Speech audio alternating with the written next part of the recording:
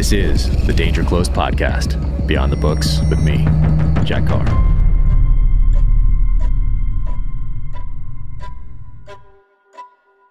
Welcome to the Danger Close podcast, an Ironclad original presented by Navy Federal Credit Union. Before we get to today's episode, I want to remind you that In the Blood, my next novel, is coming out on May 17th, and it is available for pre-order now in hardcover, ebook, and audiobook, narrated by Ray Porter. My guest today, Robbie Kroger of Blood Origins. You can check him out at bloodorigins.org and follow him on the social channels as well. And Blood Origins has a very unique mission in presenting hunting to really an anti or non-hunting audience. And he does so in a very thoughtful way. Also has an incredible family backstory, which we get into here on the podcast. So now, without further ado, Robbie Kroger. Awesome. Got the Winter Strong shirt on. Nice. I love it. Yes. I wish I could have made it out there the last couple of years. Seriously, you've got to come. Busy. It is like the most ridiculous event out there. It looks like it. I mean, I've seen the videos. Everybody's posting on social. Glenn Eberle's flying across the country in his plane, landing out there. Like, it looks awesome. People are making knives, shooting bows. Like, it looks incredible. Yeah, the way that the event starts in terms of the fire is that you break out into teams, and you have to make fire to then have a fire. So there's all sorts of teams trying to be the first person to make the fire for the whole event. It seems like I need to train up for this. Like, I've done that before. I've done the bow and drill. I went to Boulder Outdoor Survival School years ago, where we lived in like a cave and learned how to do all that stuff. And it was awesome, but it's been a while. So I might need to drop by Fieldcraft Survival and just make sure my skills are up to par. Jack Carr, yeah. You are the last person in the world that needs to brush up on your skills. Let's be honest here. Come on. You're talking to a South African who gets randomly thrown into a place like that. And come on. I'm the one that should be brushing up on the lack of skills that I have. Oh, I don't know about that. Like, I spent a little time in Africa, and I'm always so impressed with how self-reliant everyone is. Hey, that when something breaks on the Land Cruiser, or that doesn't really happen, I should say on the Land Rover, when something breaks, you have to fix it on your own. You can't call the mechanic or something. Something plumbing breaks, you fix it yourself. You're putting food on the table yourself. It's all these things that we take for granted here. I'm just going to call the specialist that does X, Y, or Z. Well, guess what? In Mozambique or wherever you are in Africa, you're on your own a lot of the time. 100%. You've got to fix it. And we're almost like, when you are raised in South Africa, when you're raised in America as a kid, you want to be, you wanted to be in the, special forces, or you want to be a policeman or a fireman or whatever. In South Africa, we have all the same things. We don't have a special forces or elite military base, but we want to be game rangers. We want to be that person who takes people out and shows them the wildlife and teaches them about, this type of vacation. If you chew on its leaves, it's going to be an oral anesthetic that's going to solve a toothache for you, kind of deal. See. And in that process, you get taught a bunch of different things, and you become a jack of all trades, master of none, essentially, in the bush.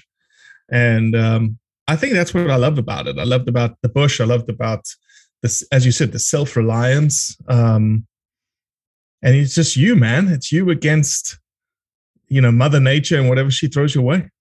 Yeah, no, that's why it's such a important part of the novels that I weave in with the history of the Hastings family. And that's where I get more questions about the Hastings family than I get about almost anything else in the novels. People want more of that. They want more of that background from Africa and that side of it. So I'll explore that at some point. But is that a Blood Origins hat? What do you have on right there? I do. It's a custom Blood Origins hat made by our friends in Idaho. There's a custom leather shop in Idaho called Teton Leather Company. It's run by a husband and wife, Francesca and Zach, and they built this hat for me. And this is kangaroo leather. Ah, wow. Mm-hmm. Nice. That is awesome. Well, I want to get to talking about Blood Origins and what got you here and what you're doing now and where you want to take it.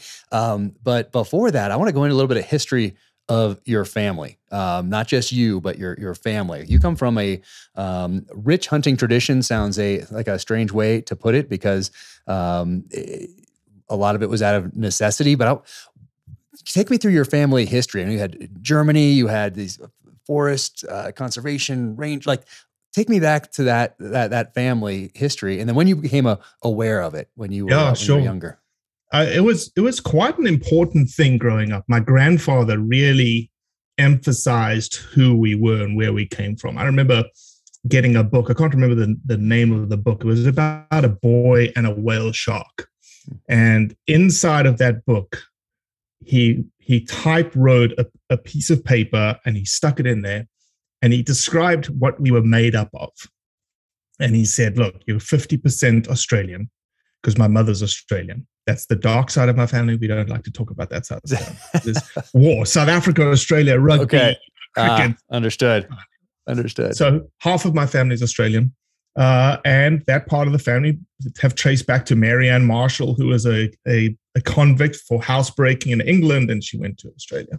Wow. Then I have 37.5% German and 12.5% Russian.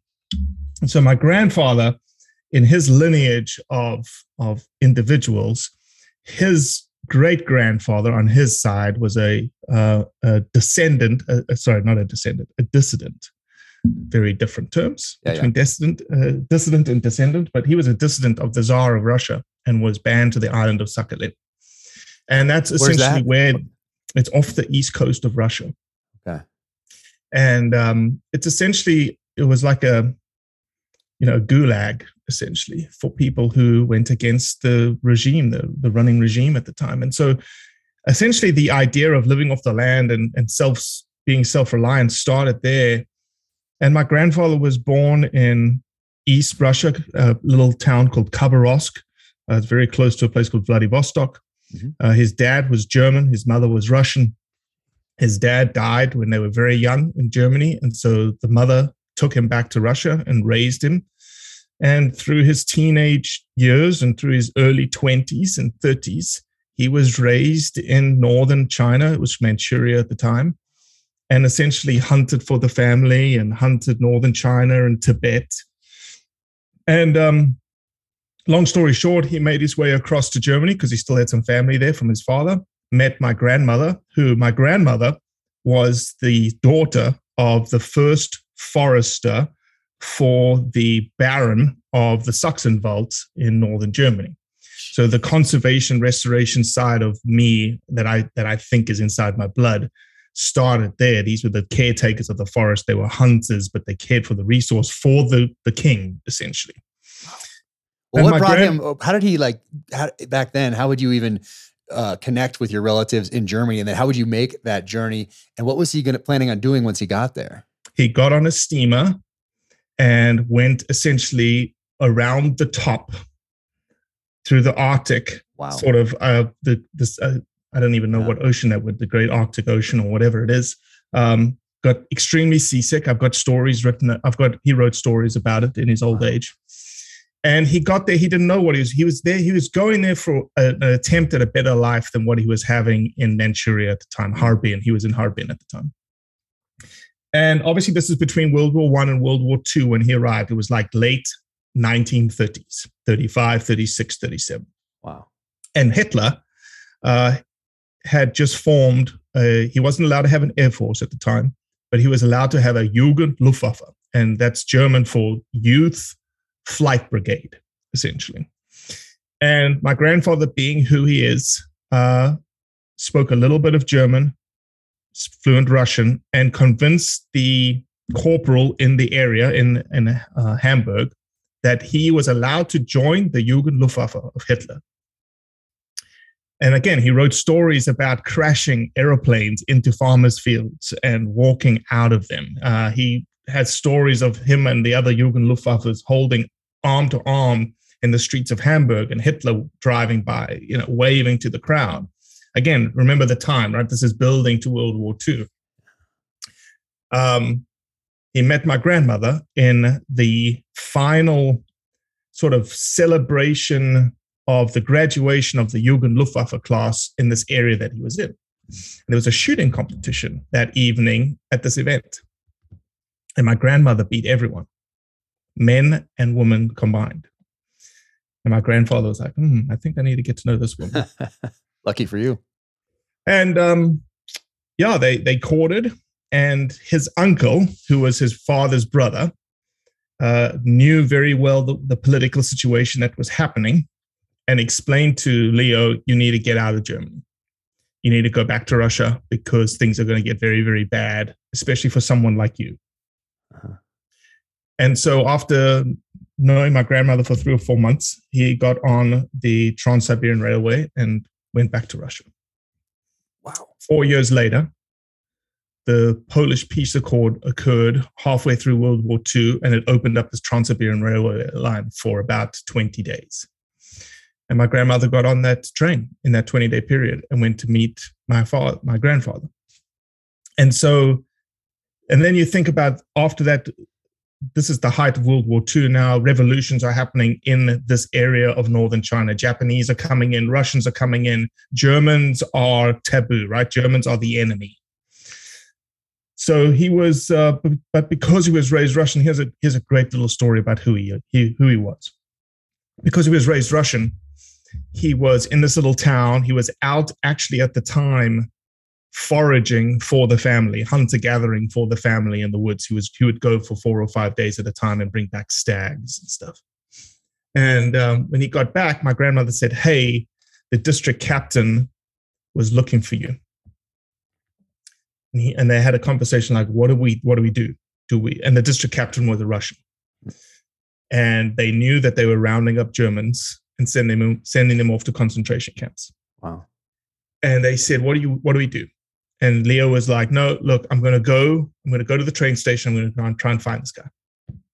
He arrives at the train station this particular day, and it's chaos. There's people everywhere. There's prisoners everywhere. It's a mad bustle mess. Cannot find the captain he was looking for. He went back home.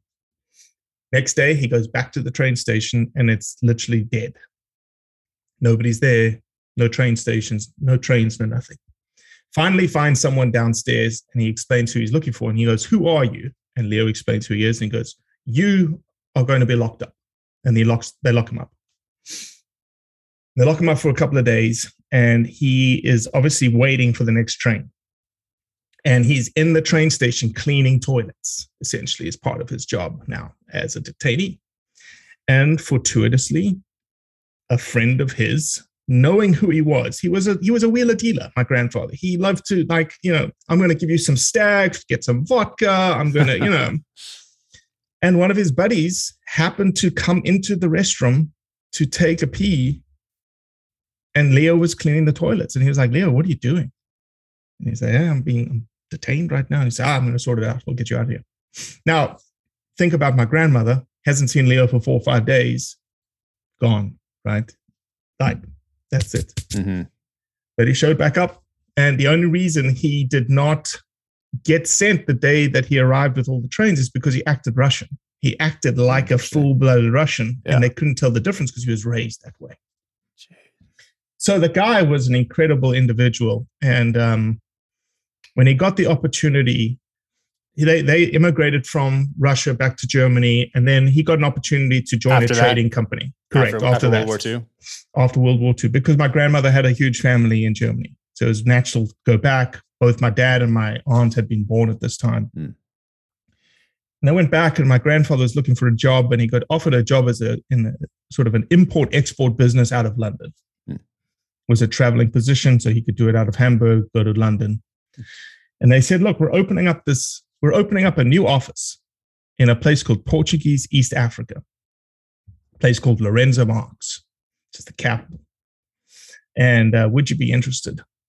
And he remembered as a 5-year-old boy waiting in a dentist's office in Vladivostok, in that there was a big coffee table book in that he constantly, every time he went to the dentist, he would open this book, and it was beautifully drawn pictures of African wildlife, African scenes. And he remembered that. And he also remembered that he never saw a picture in that book that indicated there was any winter at all. And he said, we're going. Yeah. And he stuck his family on a boat in 54 Okay. And 3 months later, they arrived in Portuguese East Africa. No kidding. And he has a job, but he has a job. Has a job. He's a trader and he's a hunter. He knows what to do. It's the height of the heyday of Africa. It's the height of African hunting. It's very colonial. It's very bougie, the parties and glitz and glamour. And that was his world and he loved it. And he literally hunted, from then through to 74, 75 when Mozambique went through revolution, and was part of the first safari company in Mozambique called Safarilandia. That was coincidentally owned by a German baron called Werner von Albensleben. And Werner hired two of the most well-known ivory contractors, ivory hunters, essentially, in Mozambique at the time, a guy called Wally Johnson and a guy called Harry Manners. And the ivory trade had just been put in place in the mid-50s, and these guys were like, what are we going to do now? Well, we can hunt elephants because we've got clients coming from America and all over the world that will come to hunt elephants. Wow. And that's what they turned into. And they turned into this little ragtag bunch that it's very, I don't know about you, but it's very rare once you lose your grandfather. I lost my grandfather in 2003 to interact with someone who knew him, right? Because they're all older. Yeah. But Wally Johnson has a son called Wally Johnson, and he lives in California. And I got connected to him. And I had a great phone call with him, an hour-long phone call, where he told me stories about my grandfather, about how he fished on the Save River and the buffalo hunting and the little small buffalo called Ekaterina that they put in a little Cessna plane and flew her from one concession to the other and stuck a bull ring in her nose. And she was like the camp cart that moved things around. Just crazy stories back in the day. That's insane. That's how we got there, man. And the stories are incredible. Like you say it's insane. It is insane. The stories that this guy has and the stories he has written about Africa and about Mozambique and the adventures, fishing and hunting is incredible. He published one book through Roland Ward Press. It was a very limited edition run. 1,000 copies were printed, called My Last Kambaku. And Kambaku is elephant in the local Shangaan of the area that he used to hunt. I have to track it down. I've been searching for old books about Africa, about that that time period, and there's those two main I forget what the names are, but they're always at Safari Club or Dallas Safari Club that set up shop there, and they have the first editions and that sort of a thing. So I linked up with one of them and have their card here somewhere. Got a couple books from them because I spent some time talking. Isn't it Wolf? I think his name's Ludo. Ludo. I have to go look. It's already actually it's right over there in the corner of the card is in my little pouch from Safari Club. That's right over there. But interestingly enough, so it was man, I don't know if they're the husband and wife team or not, but I started talking to her. She was in a wheelchair, and it ended up that she knew my grandfather, my step grandfather, really. Wow. Had worked for him in the 70s. Amazing. So crazy. But anyway, I'm gonna try to track down that book. Maybe there's 1,000 copies out there. Well, ever since we've started talking about blood origins, and I've been on a lot of podcasts, you could find them like at Dallas Safari Club, the booth that you were talking about. I found it 2 years in a row. I bought the book. Nice. And they're about $100 then, $130. Now they're about $400 if you can find them. There you go. Yeah. Once you start talking about it, that's what happens. Driving up those prices. So you got to buy them up first, then start talking about them. I mean, that's how, exactly. That's what your grandfather would have done. You know what I mean? That's probably right. Probably right. Yeah, exactly. So what did your parents do? How did they meet over there? What was that story? Well, again, coincidentally, my father and mother's story about how they met is as crazy as my grandfather's and grandmother's story. My father was raised in Mozambique, went to boarding school in South Africa, became a mining engineer. That was his job by university standards. That's not what he did as a trade at the end. And my mom was obviously born and raised in Australia and became a geologist. And so back even today, South Africans, because we were a colony, a British colony, we get an opportunity to go to England, and you could get a work visa very easily to go and work in the UK. And so my dad did that. He went to the UK, and his work visa didn't come through for some reason, one or the other. And my mom was already in England working at a mining house as a geologist. And typical Kroger attitude in terms of our work ethic. He was doing DIY work around London, fixing roofs, fixing plumbing, whatnots, just to get by until his work visa came in. He got a phone call on a Thursday saying, your work visa is here. You can start work on Monday. And my dad said, no, I start work tomorrow. And he walked into this mining office on Friday, and Friday was my mom's last day at work at that office. And they met that day. And she never went back to Australia a month later. She just stayed. And until my dad's death, he kept saying, Oliver was the guy back in Australia that was waiting for my mom, that Oliver was still waiting.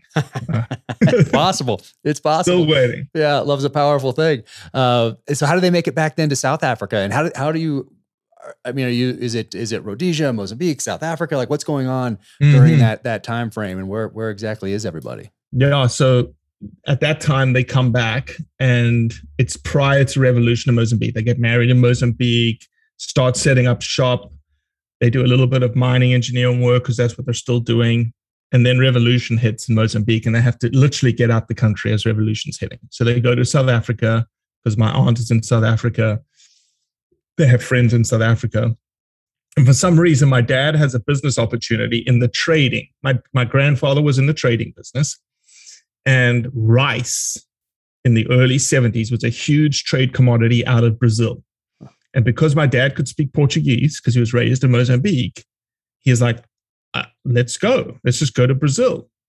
And so my mom and dad upped shop and left and went to Brazil for 12 years. And wow. I was born in Brazil.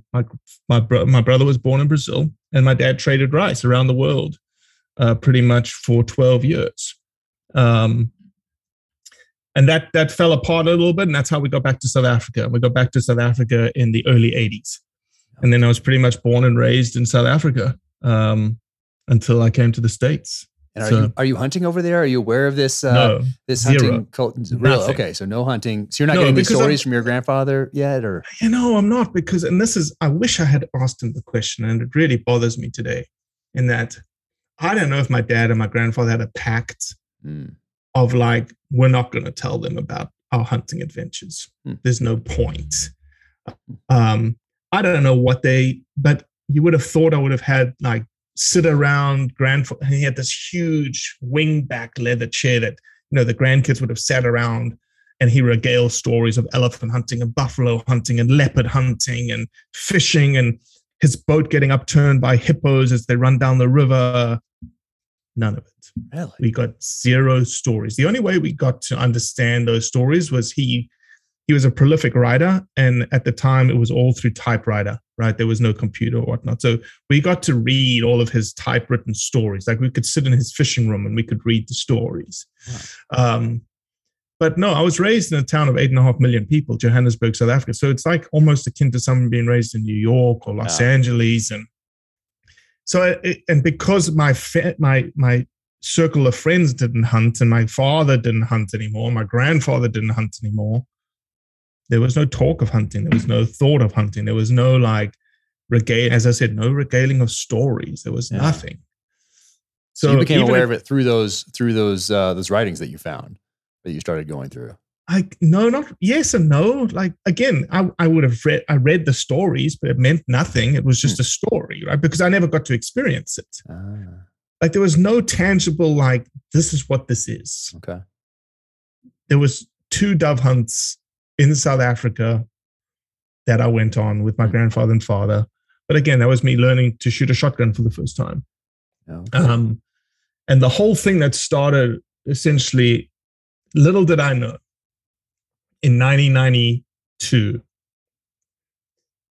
I was 16 at the time, and my grandfather said, I want to give you a trip because you're turning 16. And I must have, I had been watching a video called In the Blood. And there's a video that was created by, it was with Simon Roosevelt IV. And it was him sort of recreating Teddy Roosevelt's famous buffalo hunt with a side-by-side double rifle. Phenomenal little film, and I watched it religiously. VHS tape, I watched it religiously. And I must have said to my grandfather, can we go hunting for the 16th trip? And so he wrote me a letter in lieu of the trip. And the letter starts, "Dear Robbie, I'm so glad you came to hunting on your own behalf. Otherwise, I would have been blamed for leading you astray. Okay. It must be," and it followed on by saying, "it must be, quote unquote, in the blood." Wow. That's awesome. And so I've got that letter still here with me today. It's amazing. It's typewritten on that fine rice paper. Wow. But the Lord works in very mysterious ways, Jack Carr, because that never happened. That hunt never happened. But instead, we went to the Okavango Delta. We went to the Okavango swamps. Mm-hmm. And in that 10-day period, I fell in love with swamps. I fell in love with this idea of a swamp and a wetland. Mm-hmm. And today I have a PhD in wetland ecology and aquatic biogeochemistry. Because from that day, I knew exactly what I wanted to do. And I wanted to work in swamps, with swamps and wetlands. No kidding. Well, before I want to ask you what your next step is there after you realize this, but before I do that, in any of these letters, or did you ever figure out what happened to any of the rifles that they used back in the 50s? Like, did those stay in the family, or do those get lost over time, or traded over time, or sold over time, or are there any still with you? So there's 3 guns. There's a 270 Seiko. I have that gun here in the States. I was able to import it because it was in my name. Wow. There was and this is where I've asked the Wesley Richards guys if there was such a thing as a 457 or 475 Wesley Richards. They don't believe there is one. But I showed the Wesley Richards guy photographs of the double rifle. There was a 458, 458, 485, whatever it is, caliber Wesley Richards double rifle. Huh. That is gone. We don't know where that is. Oh. Then there's a 416 Rigby that I believe, and again, I don't know the story. I don't know if it was my grandfather's or if it was Harry Manners. And my grandfather didn't know that I was going to get into the game ranging business, in which you need a high caliber rifle to walk and to guide with, nor obviously the destination that I was leading to where I am today. That rifle is now with he's with the son of Harry Manners called Gary Manners. And, my grandfather probably just said, "Hey, here's your rifle back," from his father, or it was his rifle and he said, "Hey, nobody's going to use this rifle. You take it, you put it in your name." And so I don't have that rifle either. But you know where it is. I do. And I heard 2 weeks ago via the grapevine that a friend of the family's actually ran into Gary Manners at a shooting club in Johannesburg. So there is an opportunity, however slight, to potentially use that gun one day in a buffalo hunt in Mozambique, which would be the ultimate for me in terms of tradition and heritage and all the rest of it. So at least I've got the 270. I've got the 270 Seiko Woodstock, beautiful gun here in the safe with me. Nice. Oh, crazy. And then how do you what's your path then into, you go to university, you get these degrees, and then how do you circle around into hunting, and then what you're doing now? So I did a Bachelor of Science in Environmental Conservation Biology, an honors in wetland ecology. Where'd you do those? Masters in wetland ecology at the University of Witwatersrand in South Africa, in Joburg. And pretty much all of my research happened in Kruger National Park. Okay. So I was very fortunate to spend a lot of time in Kruger, saw some incredible things, chased down poachers. It was an amazing experience for a young kid, essentially learning the ropes of the bush and science. Mm-hmm. And so then I was interested in doing a PhD, but I was interested in just sort of spreading my wings a little bit and figuring out where else I could do a PhD that sort of melded my passions of wetlands and management and whatnot. And long story short, I found the University of Mississippi and there was money available for a PhD. And so I packed up my life and said, okay, I'm gone. Okay. And I arrived in Mississippi in June of 2003. Oh, wow. And I have not left Mississippi since June 2003. Okay. So that essentially, in those early years, again, I didn't know much about hunting. People were talking about it around me until one of my best friends today, 6'5", 260-pound redneck, was like, "Hey, you want to go hunting?" I was like, "Yeah, I'd love to. Let's, what do I need to do?" And I was like, "Well, you need to get a hunter's education." So I did the hunter's education, and that was interesting because I'm, 25, 26-year-old man in a class full of 9-year-old kids or 10-year-old kids, Yeah. It was, anyway, I got it done. And then he's Nice. like, "All right, let's go hunting." And I was like, what does this look like? He was like, "Well, here's a lawn chair. See that cedar tree over there? You're going to sit underneath it. And if something comes by, shoot it." All right. I was like, okay. And that was my introduction to hunting. And, and it was essentially, I did everything in a very curtailed period of time, 3 to 4 years, that any American that hunts goes through from 8 years old to 18 or 25 kind of deal. And went through all the stages of a hunter. And then as my career blossomed and as I got more resources, I started exploring hunting more, and I started exploring different things to hunt and different places to hunt. And exploring essentially what this thing was that I guess my father and my grandfather had, but they had it in Africa and I get to do it in the United States of America. Okay. And so when do you make this connection that hunting's in your blood? You go back to these letters, you start really diving into that family history, and then you start blood origins. Like what's that path like? I had two boys. And I was raising two boys, and they got to an age of like 5 and 4. They're 17 months apart, 18 months apart. And I had to figure out for myself why I was hunting. And I guess, I don't know what it was about me. The why couldn't be just because we go out and kill things. And so I really had to do a deep dive intellectually on how do I explain to a 5-year-old and 4-year-old, why are we going out and trapping raccoons? I could do it scientifically. I could explain it scientifically that we're protecting birds and we want to raise more turkeys and we want to raise more quail. But then I also if my 5-year-old said, "Well, why did you have to kill it?" And, I had to explain that thing. And so I started looking around in the outdoor space. I started looking around in the hunting space, in the hunting industry space, on whether people had taken the time to explain why they hunted. And I couldn't find it. And I wasn't very enamored by what I was seeing from the hunting community. And so I was like, man, and then as you're right, I started reading the letters again, and I started reading the books again, and I started reading things. And I was like, man, why don't we just tell our story? Why have we not told our heart, like our true heart, and be a little bit of emotion, be a little emotional, be a little connected, be a little authentic, be a little vulnerable. And at the time, I was also very much embedded in a Christian testimonial project called I Am Second. And I don't know if you've heard of I Am Second, but I Am Second is very dramatically filmed. And it's no B-roll. It's the individual talking about their testimony on how they came to Christ.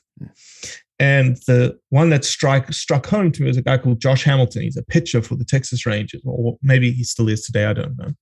Had a traumatic experience when he was 18 years old, where his parents died in a car accident with him, and drugs and alcohol fueled him for 5-6 years. And he talked, and in this thing, this whole filming is him.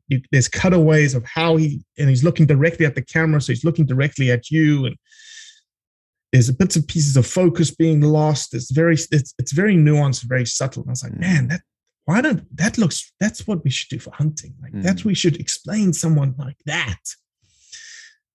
And so I had this crazy idea and I was like, okay, I want to do it. And we just threw everything at it. And I came up with 3 pilots, and one of those pilots happened to be my story, the story that we've literally just gone through, and like why I decided that I wanted to hunt. We filmed it the way that I thought it needed to be filmed. And lucky enough, we showed it to a couple of big hitters in the outdoor industry. Not that we were going to get any money from them, but it was more like, do we have something here? Because in the community, in the outdoor community, there's a lot of people wanting to do a lot of content building, right? A lot of shows. I want to have my own hunting show. And not that I ever wanted that, because the thing is, it's not about me. It was all about our community. I wanted people's hearts. Selfishly, because then I could understand them, why they were hunting, and I could use it to explain it to my boys. But then it grew into this much broader thing that is, I can give this to people. I can give this to other people to talk about hunting. And so I showed it to Will Primos, one of the top hunting individuals, influencers, celebrities, whatever you want to call him. And I knew I had something when he turned around after watching. He goes, "How did you film that?" And I said, "Well, I don't want to give our secrets away, kind of deal." And then he was just like, "Do you own it?" And he just started talking about the business of it that I'd never thought about, because I'm a scientist. I'm not a businessman. Then we showed it to Jim Shockey, because Jim Shockey just happened, again, God's fingerprints and everything. Jim Shockey happened to be coming to Mississippi for the Mississippi Wildlife Extravaganza. Will Primos was hosting him. Will said, "Why don't you come over to my house? We'll have dinner together and you can show Jim and tell him your story." And I showed Jim, and Jim, same thing. He's like, "Man, how did you film that? Like, how did you?" And Jim was very good to us. Jim was like, "Yeah, I want to tell your story, Jim." "Yeah, absolutely." And so I reached out. I was like, "All right, let's go filming." But Jim, he's like, No. You need to tell me how you plan to distribute this content. How do you plan to reach the people you want to reach? I need a distribution strategy from you, Robbie.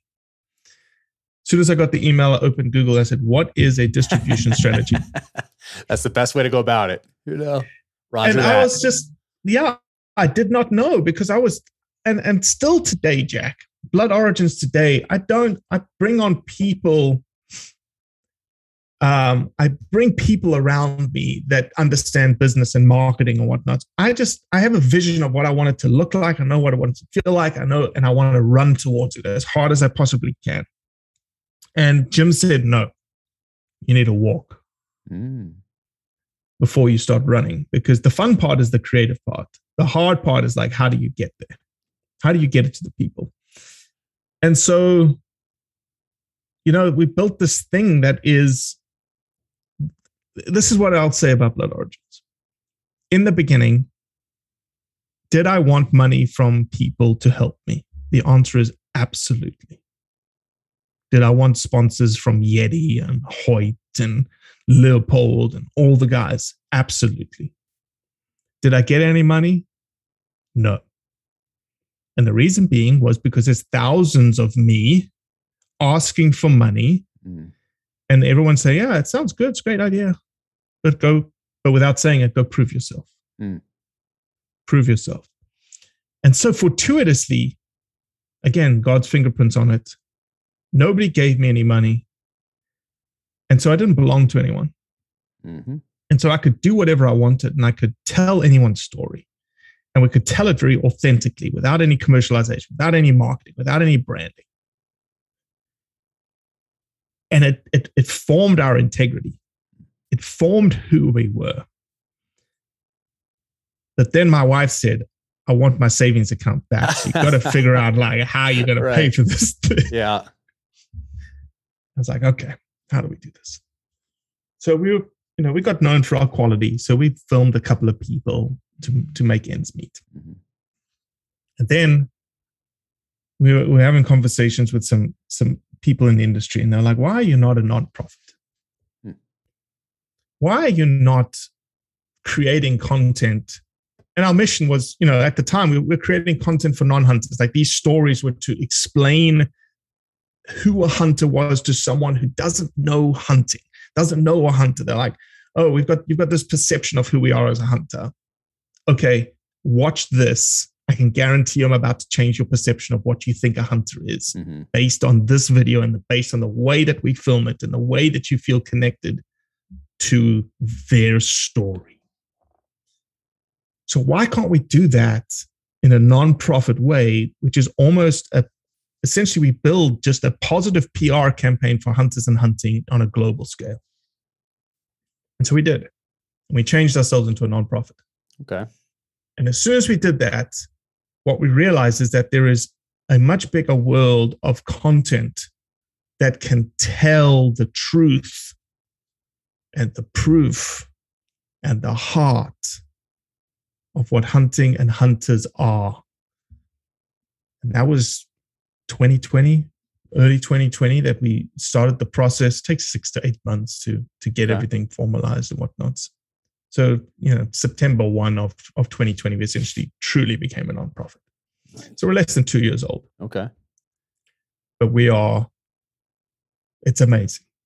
The response is amazing. Like, look, I'm speaking to Jack Carr on the Danger Close podcast because of Blood Origins. And Jack, it's not me. It's just not me. Blood Origins is for you. It's for the people listening to this. It's for the community of hunting and hunters. And again, I think that's what sets it apart a little bit, is that, yes, I happen to be a voice. I happen to get on Instagram every so often. My voice is connected to people's stories. But other than that, every single day, 24/7, 365, we are pushing a message about hunting and hunters into communities of hunters, non-hunters, and anti-hunters. So have you quit your day job yet? Or is this something that... No, sir. This is still... I run 2 day jobs, 50 hours a week at my day job and 50 hours a week at Blood Origins. Jeez, crazy. Okay. So I saw your work obviously at SCI. I've seen it on the website. So bloodorigins.org. Encourage everybody to go check that out. Follow you on Instagram, of course. But the videos that you did for Safari Club International in Vegas, like those were powerful. Yes, sir. Those were powerful videos. What I love about the content production game is, again, being who we are. I can access, and I have access, and I have built one of the biggest stables of phenomenal content producers in the world, essentially. Here in America, producers, filmmakers, cinematographers, New Zealand, the UK, you name it. And here's, I think, what sets us apart when we engage these creatives is that whenever a creative works in the hunting space, there's typically a formula or a recipe for what they film, right? How they film and what someone wants from them filming. I have a certain thing that I want out of when I hire you, but I will also tell you, I'm hiring you because you are the best. I'm hiring you because you have creativity. And I want you to express that creativity. So do it. Express the creativity. I'm giving you the leash. I'm giving you the rope. I'm giving you the opportunity. If you feel like you want it to look a little differently like this, do it. Explore that side of you that you love so much, because that's why you're in the game. Interesting. So what do you think then that our biggest issues are as hunters here in this country and in Canada, for that matter, or when we talk about Africa? It's recent legislation passed, I think, in Colorado. Of course, we have a couple of years ago, I think it's been 2 years now, British Columbia with the grizzly bear. Yep. And then how people frame, quote unquote, a trophy hunt, whatever that is. And in Africa in general, and how that's perceived, divisions in the hunting community for birds hunters. That's kind of like fishing, a fly fisherman versus a bass fisherman.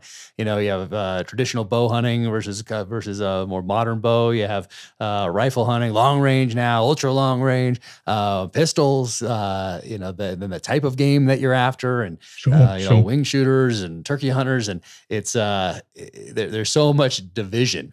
It's almost like those that don't really understand where the meat comes from in the grocery store. They don't have to really do much. They can just kind of sit back and kind of watch us squabble amongst ourselves, when we could be a lot more powerful than we are. But we're studying this. I mean, you are a scientist, and you look at things logically, I would guess. But when you look at the space and you see the attacks on hunters and hunting, and that heritage from people that might not understand exactly why we're doing what we're doing, what do you see as our biggest problems and issues? Number one is that we don't, like you just said, we do not act like as a whole, as a community, right? The anti-hunters pull up a lawn chair, pop some popcorn, and just watch us tear each other apart. So that's essentially a cancer that's in our community that needs to, if it wants to live, it needs to live behind closed doors. And tearing each other apart, tearing each other down because of pure personal preference is not good for the longevity of hunting.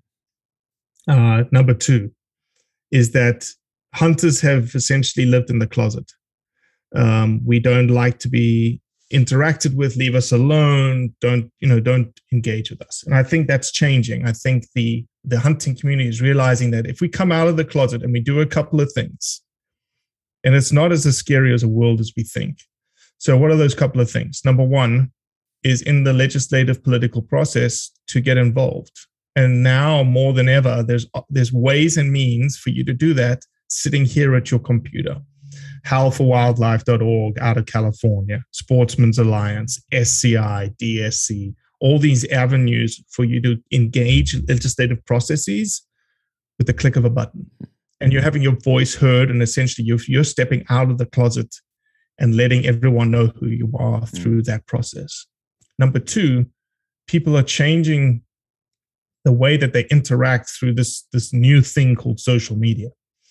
And it's about imagery, thinking about what you say around it, providing context to that set of imagery. Because again, you've got to remember, and a lot of people are starting to do this, is that what if someone saw it for the first time without any context that is not a hunter? Mm-hmm. Does that help or does it hurt hunting? If you can answer that simple question, then you may modify the post, or you may not post it, or you may change it, or you may clean it up the next time. They're also recognizing that, number two, when someone pushes against them, the old adage of, well, I can do whatever I want, or, shut up, you MFer, or this or that, or, that's not conducive for developing and changing perceptions around hunting. But rather, this is how we try and get people to think, and I'd like your audience to consider thinking this way, is that when you comment back on someone calling you something, or you feel like you want to comment, do not comment to the individual that made the post. I want you to comment to the thousands of people, or 10,000 people, or some accounts, like we tend to like to get onto a Leonardo DiCaprio account when he posts about wolves, of 100,000 people reading what you're about to write. And you talk to those people. And when they read it, they go, I never understood. Or wow, I never knew that. Those kinds of things change perceptions around hunting itself. And so those are the issues that we deal with from a hunting perspective, is that we have political pressures against the lifestyle, and we have this medium that has developed over the last 10 to 20 years that now is almost a broad paintbrush that anyone can see and make judgments of who you are as a hunter based on what people post and what people say. Mm-hmm. Yeah, the social media thing is interesting, not just in hunting, obviously, but across the board. And it has put our discourse at a level of just this tit for tat, back and forth tweet. It it's just degenerated into something that is not productive, which is why I much prefer to have a conversation like this rather than one sentence, 2 sentence, maybe 3 sentence tweet about something. So it's a very interesting animal, not just in the hunting space, but across the board as a society in general, especially for our kids that are growing up surrounded by it, inundated by it, getting their news from a sentence or two from a quote unquote influencer rather than reading a multitude of articles about something that have a little more thoughtful or nuanced. So it's it's tough, not just for hunting, but for everybody, but particularly for this younger generation. But gosh, for me, it's so important to have that connection with the land, and we're losing that, especially when it comes to our policymakers, our elected representatives. We're just losing that connection. And actually, back in the 50s, Dwight D. Eisenhower, he said, farming looks pretty easy when your plow is a pencil and you're 1,000 miles from the cornfield. It just, what that really means, not just for farming, but for anything that you're disconnected from. But it's so interesting that we're at a point in our history where we can be so disconnected from the very thing that keeps us alive. So it is very, very strange to have that, to be at this stage as a society, where that can be the case, because it couldn't have been the case for much of our time as human beings. Just this very, very slim size. Same thing with outsourcing protection for yourself and your family. Call 911 in a civilized society. You don't need to learn how to protect yourself. Well, okay. This tiny little sliver of human history, I don't even think it's true, but you think it's true. Whereas for the rest of human history, you knew that was not true. You had to step up to defend your life, your loved ones' lives, your tribe, and you had to put food on that table. You had to learn how to farm. You had to be connected to it. So getting out there with kids, especially, teaching them how to be connected to that land and to the things that keep them alive. I think there's not much more important. And it gets them away from these devices. We get away from these devices. 100%. We get away from tweeting and Instagram and all the rest of it. That's why I love getting out there in places that don't have Wi-Fi, don't have cell service, and try to do that at least a few times a year with the kids. But so coming back to why you started this in the first place. One other thing. It is very interesting that the very people oftentimes that haven't put the requisite time, energy, and effort into studying the issues.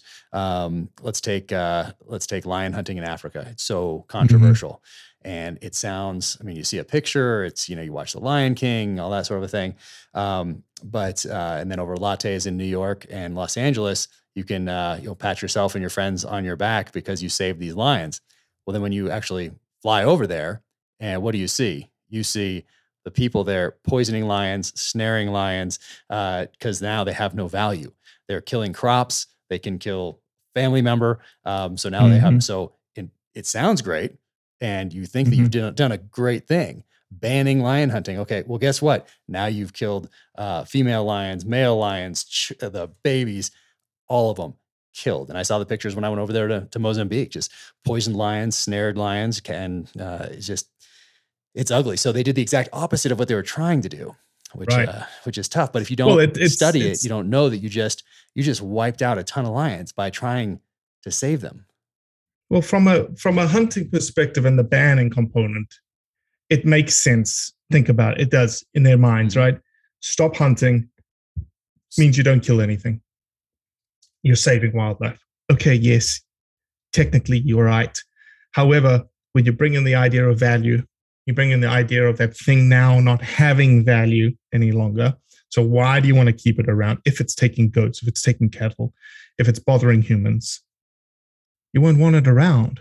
So you're going to do, to your point, you're going to get rid of it in whatever mechanism, means you possibly can. And for the most part, all of those means and mechanisms are cruel and violent, and they don't really give us stuff on how that thing dies. Yeah. End result, dead animal. It's tough. And then it's very interesting that a lot of those same people, the first people to call the exterminator when there's some cockroaches in the house or a mice infant, so that's interesting as well. There are cockroaches in my apartment, or I saw a mouse in my apartment. Quick, call the exterminator. Let's kill that thing. It's very interesting, the dynamic, but that's why I think, gosh, we got to just study and read and put in the time before you make a snap judgment based off someone else's tweet where they also didn't study the issue. But circling back around to why you started this in the beginning, to want to explain to your kids why we hunt. So along this journey, what do you tell them now after having been having developed blood origins, grown it into what you have, having studied this, having been out there, becoming a hunter. And now what do you tell your kids when they ask you now, Dad, why do we hunt? I think the answer is complicated and simple at the same time, in that you can hunt for very different reasons, and there's many of them. But you develop that reason. And when you develop it, you understand the why, i.e., you may hunt because you enjoy organic meat, right? Coming from the field, you know exactly who touched it, you know where it comes from, you know how it died, the whole kit and caboodle. That is a why someone may hunt. Another why may be tied to population control, that you want to make sure that there's a balanced population in a certain area, in different parts of the world, Australia, New Zealand, South Africa, as well as here in the US. Maybe you hunt because you truly value the conservation element of it, right? And you value the money that goes back. There's not many people that do it, but there are certain people that do it that way. Or you hunt because you're seeking adventure and you're seeking places that you potentially would never have gone to because of hunting. And you are seeking meeting different people and cultures and understanding that. Or you hunt because you do enjoy the sparring that is essentially you versus Mother Nature, you versus that wily animal that's on the mountain, and you're wanting to outwit it, outsmart it, and essentially sort of reverse yourself back to where we essentially came from. Like, what is in our blood? What is in our DNA? Our blood origins, which is chasing and hunting as we used to, as 200, 400, 500 years ago, 800 years ago, 1,000 years ago. In that you're not the alpha out there. Yes, you're a predator, but everything is against you. So there's many, many different whys for why you want to go hunting. I do not think that it is an acceptable answer. So when they say, well, Dad, we just like to kill things, I said, I don't think that's a very acceptable answer, because the statistics are not there that show that when someone hunts, and by definition, hunting is chasing and seeking, and failure inherently wrapped around those two things. Killing is this thing that is like a given. So go down to the local abattoir. You can kill all you want, or volunteer there, or go get a job at pulling the punch gun when cows come into the abattoir. So that's what I would say to my kids. That's what I'd say to a lot of people. And I think, again, the hunting community needs to understand that people hunt for various reasons. And some people hunt for that trophy, and that's okay. Some people hunt for food. That's okay. Some people hunt for adventure. That's okay. It's all tied to personal preference. But as long as you're being responsible, as long as you are acting in the right manner to give us a good name, give us a good image, and nobody should ever have an issue with you. Yeah. Yeah, it's so interesting today. You can we just talked about where most beef comes from, off when you grab off the shelf in the grocery store, and how they live and how they die, and then showing a picture of that burger, on Instagram or whatever it is. Nobody blinks an eye at that burger, but or hey, let's say an elk burger, let's say a moose burger even. But then you show that downed animal or something, and it's a different deal. It's a different visual. You get a different reaction from people, even though they'd sit down and eat that burger, or they might have on their website or their Instagram, their last meal that they ate, a nice steak right there on a plate with a potato or something else, or another burger or something like that. But it's very interesting to me. I do want to say though, because often in that whole food scenario, that food thing, agriculture often gets thrown under the bus. Okay. But there are lots of independent ranchers out there doing the right thing, raising the right beef, raising the right pork, raising the right chickens in the same way as we would go and hunt and know exactly where the animal comes from, how it was handled, how it lived, the whole kit and caboodle. Yep. So I wanted to make sure that we mentioned that the ranching community is a phenomenal community, and does great things for, the production of good quality beef, pork, chicken, whatever. Yep. Yeah, and it's so interesting. You can see the difference. So you can look at a Carter Country Meats online, or what are some other ones like Casey Cattle Company, or Primal Meat Company. Yep, exactly. Or, Primal Mountain Primal. Like those, and you see beautiful pictures of the ranch, and you see the animals, and you see the lifestyle, and they're sharing that journey with you, and you can order online. You know exactly where it came from. It comes frozen, and that's amazing. But some of those other places, they don't show you that. Like they're not showing their Instagram of the cattle getting herded into this thing and the bolt going through the brain and all that sort of a thing. It's not they don't highlight that as much at all on their Instagram. If you go to one of those places. So yeah, it's all very, very interesting how the visuals are, how powerful visuals are on both sides. So, no, man. 100%. So where do you want to take this thing? What's your plan going forward here? What's Blood Origin's future? Just continue to reach that non-hunting community more and more every single day. We're growing. We're not growing exponentially. And the reason we don't grow exponentially is that we build content for non-hunters. We don't build very sexy content for hunters, right? And so we're like an inchworm going up the mountain, and we plan to continue to do that. And we continue to grow our audience. We continue to grow our eyeballs, and we've got some very cool strategies that we are toying with right now that are really out of the box thought processes. To the question I get a lot is, well, how do you reach the non-hunter, Robbie? How do you know you're reaching the non-hunter? Well, with social media, you can actually target them, and you can really channel your content in various different ways. And so we're playing with the idea that, and this again is counterintuitive to anything that you hear or see from a marketing perspective in the outdoor hunting space, which is we're going to put some money into growth, but not growth from an eyeballs engagement number perspective, but rather growth of how do we put our content in front of the eyeballs that we actually want them to see it. Not that we want them to follow us, but a non-hunter that is tied in with REI or Patagonia or North Face and loves to mountain bike. And here's an infographic on, did you know that the turkey population in the United States is what it is because of hunters? That kind of thing is game changing. And that's the space that we live in, and that we love, and we innovate in, and that's where we're going. We're just going to continue to generate more content, better content, more out of the box thinking, to constantly challenge this perception that is around hunting and hunters. Yeah, well, I appreciate how thoughtful you are in person, and then through what you put out there. That the quality of what you do is obviously top notch.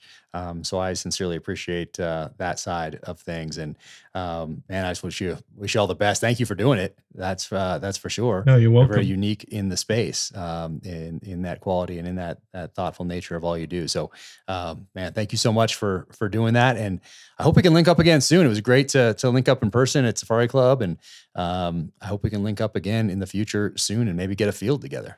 No, thank you, Jack. I much appreciate it. And I'm, as I said to you on our podcast, I'm, humbled and grateful and, in awe that and here I am, Blood Origins is speaking to Jack Carr on his freaking podcast. It's crazy. Dude, the honor is all mine. And let's get to field together soon. Yes, sir. Awesome. All right. Take care. Just wanted to say a quick thank you to Navy Federal Credit Union for taking such good care of me and my family over the years. I've been a member since 1996. Right there. There's my Navy Federal Credit Union Q card right there. So yeah, been a member for quite some time now. They've done a fantastic job with me and my family. And I know that investing and saving can be stressful, and Navy Federal Credit Union takes that stress away. A lot of educational materials, and they can help you get on track in 2022 when it comes to saving and investing. So go to NavyFederal.org/save and invest. Trust me, you won't regret it. Thank you so much to Sig Sauer for jumping right on board out of the gate to make this podcast possible. Obviously, I am a huge Sig fan, having carried the P226 on every deployment downrange in the SEAL teams. But Sig was a supporter. They were friends well before I was a New York Times bestselling author, well before I even had an Instagram account or any social media presence whatsoever. So thank you guys all so much. Ron, Tom, Jason, everybody at SIG who gets up every day and continues to crush it and lead the way. SIG is always adapting. They're always at the forefront, whether it is firearms for citizens, whether it's firearms for our military, ammo, suppressors, optics, training, fire control units. They are doing it all, and they are always pushing that envelope and trying to do it better each and every day through innovation and adaptation. They crush. So thank you so much for that friendship and support. It will never be forgotten. Welcome to the Gear Highlight portion of the Danger Close podcast. Now, Simon & Schuster is sending some Terminal List books to the Kindness Campaign, which sends gift baskets to veterans dealing with cancer, who have just been diagnosed with service-related cancer. So Go Ruck had in there. There's a bunch of other things in there along with the book. So the Kindness Campaign, very cool. Thank you to Simon & Schuster for doing that. What else we have going on here? CombativeEdge.com. Awesome. So they are on the social channels, Combative Edge and CombativeEdge.com. Rob, thank you so much for sending this blade. Look at this thing. This is solid. Look at that thing. I pulled that thing out. That is a solid blade. Awesome. Very cool. Rob, thank you so much for sending this. Sincerely appreciated. You know how I like my blades.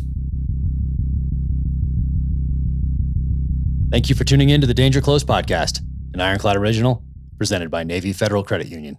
Find out more about Robbie Kroger at bloodorigins.org. Follow him on the social channels from there, and be sure and check out their YouTube channel as well. Some great videos on there. Follow me at Jack Carr USA on the social channels. JackCarrUSA.com for the merch, and officialjackcarr.com is the website. My next novel, In the Blood, is coming on May 17th in hardcover, ebook, and audiobook, read by Ray Porter. Until the next time, take care, be safe, stay strong, keep fighting.